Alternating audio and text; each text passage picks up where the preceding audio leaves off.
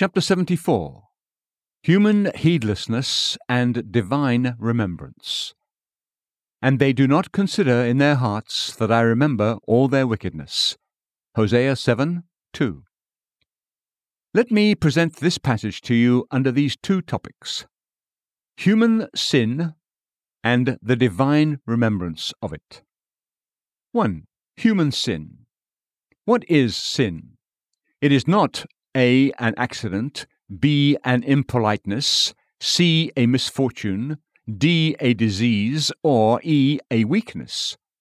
It may be all of these, perhaps, but it is something beyond all of these, something of a more fatal and terrible character. It is something with which law has to do, which righteousness abhors, which the judge condemns, and which calls for the infliction of punishment from God. In other words, it is guilt. It is crime. Man's tendency is either to deny it or to excuse it. He either pleads not guilty, or he smooths over the evil, giving it deceptive names. Or, if he doesn't succeed in these, he casts the blame off of himself. He shifts the responsibility to his nature, his birth, his circumstances, his education, indeed, to God himself. But human sin is not to be diluted or transformed into a shadow. It is infinitely real, true, deep, and terrible in the eyes of him with whom we have to do. It is the transgression of law, and as such it must be dealt with by God and felt by us. Let us not trifle with sin, either in the conscience or the intellect. Let us learn its true nature from the terribleness of the wrath and condemnation threatened by God against every sin, great or small. And 2, the divine remembrance of it. God remembers. His memory does not fail in anything. Nothing escapes it, great or small. Nothing obliterates anything from it. A. Time does not obliterate it. Ages blot out nothing. The past is as clear and full as the present. B. Other events do not obliterate it. With man, one fact expels another. Today's doings destroy the recollection of yesterday's doings. Not so with God. And C. Our own forgetfulness will not obliterate it. Our memory and God's are very different. Our forgetfulness does not make him forget. God remembers. Nothing can make him forget. He may seem to do so, but it's only seeming. He remembers the person, the time, the circumstances, the thing itself, public or secret, bad or good, and negative or positive. He remembers sins. Let no one say that he is too good to remember them. He cannot but do so. He would not be God if it were otherwise.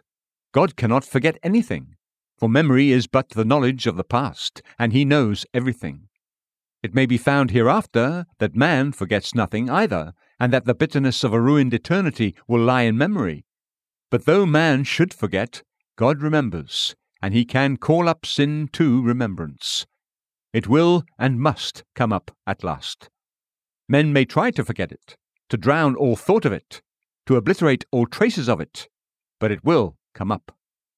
As even Zophar said of Job, his bones are full of the sin of his youth. Job 20:11.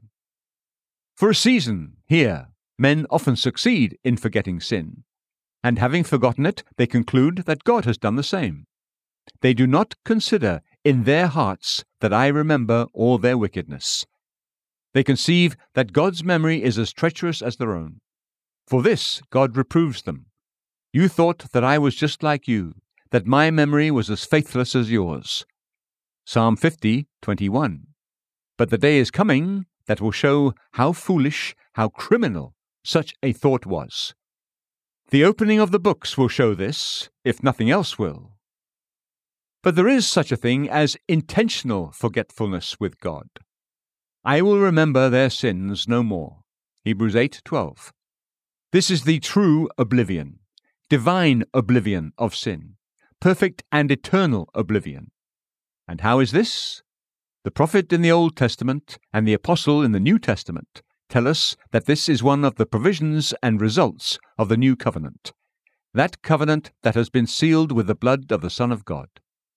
It is the blood that enables God to forget sin, that blots out all sin of ours from his eternal memory, so that it becomes as if it had never been. But this oblivion is no accident, no mere result of time and intervening circumstances. It is righteous oblivion, oblivion that righteousness constrains. Oh, blessed oblivion that is the result of righteousness! Had it been accomplished in any other way, there would always have been the danger of reviving memory rousing itself from dormancy and calling for vengeance after all. But where righteousness has produced the forgetfulness, all is well forever. Sin is buried beyond the possibility of resurrection. But when does God cease to remember sin in my individual case? When I have accepted the covenant, when I have fixed my eyes upon the blood, when I have received the divine testimony to that great propitiation that has made it a righteous thing in God to remember my sins no more. Is not this a description of our world? Is not the fool saying here, "There is no God," Psalm 14:1, nor is it men saying, "God has forgotten us." It is that God has forgotten our sins. Indifference to sin like their own, forgetfulness like their own, they ascribe to him. God does not remember sin, is this great world's motto. And so they neglect the sacrifice for sin and put away all fear of hell. They do not consider in their hearts that I remember all their wickedness.